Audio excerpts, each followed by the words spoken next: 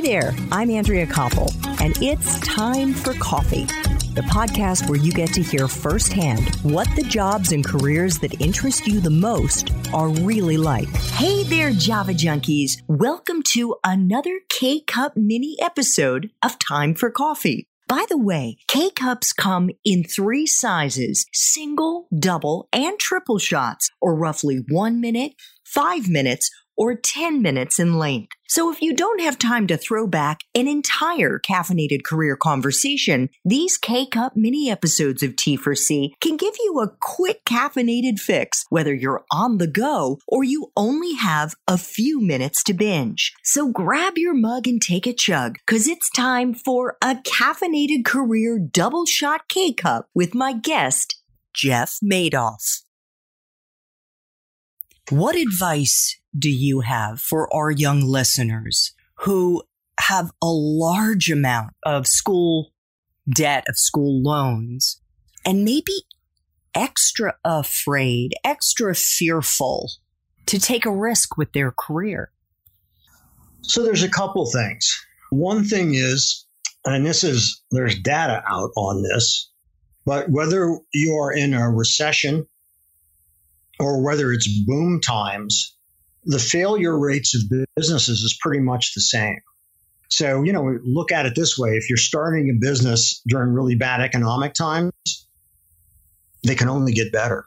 The question is, do you have the runway, the survival money? Because it'll take you a little while to get that business going. But you shouldn't be afraid to start it because times are bad.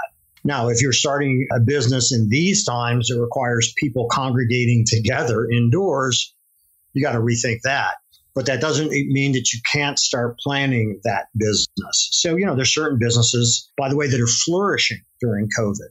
Streaming services are flourishing. Home delivery of food is flourishing. Grocery stores are flourishing. Home improvement things, whether it's renovating your house or working on your car, all those businesses are doing better now than they've done in years because people have more time at home and they're taking on these projects. So as bad as things are, there's always opportunities. And you have to look at the whole picture and find what are the opportunities. And of those opportunities, what is appealing to you in terms of doing it? Zoom is a great example. Who heard of Zoom back in January? Very few people. Now it's become a generic. Let's do a Zoom call. So there are always opportunities no matter how bad things get. When towns are decimated by storms, somebody is going to be rebuilding those houses and buying the material to do it and hiring people to do it. So there are cycles that happen all of the time. And it's important to not just focus on the terrible things that have happened, but also look at what are the new opportunities that this presents, because there are opportunities there. And what are they? Yes. You make a super important point in your book that learning doesn't stop when you graduate from college. And I think that really applies to especially those who decide they might want to start their own business or go into an industry that maybe scares them a little bit. They feel outside their comfort zone, because when you are open to those new experiences and when you push yourself outside your comfort zone, that is where the real magic happens. Oh, absolutely. And I want to mention one other thing specifically about creative careers. And that is that the greatest works of creativity, and I'm talking about novels, plays, movies, paintings, dance, music. That was a weird accent. Music. I meant to say music. The greatest works all happen during times of either national crisis or personal crisis. And that creates a vulnerability that if you're a creative person, you can channel and use those energies to do great work. And because your emotions are raw and you are open, that expression will be uniquely you.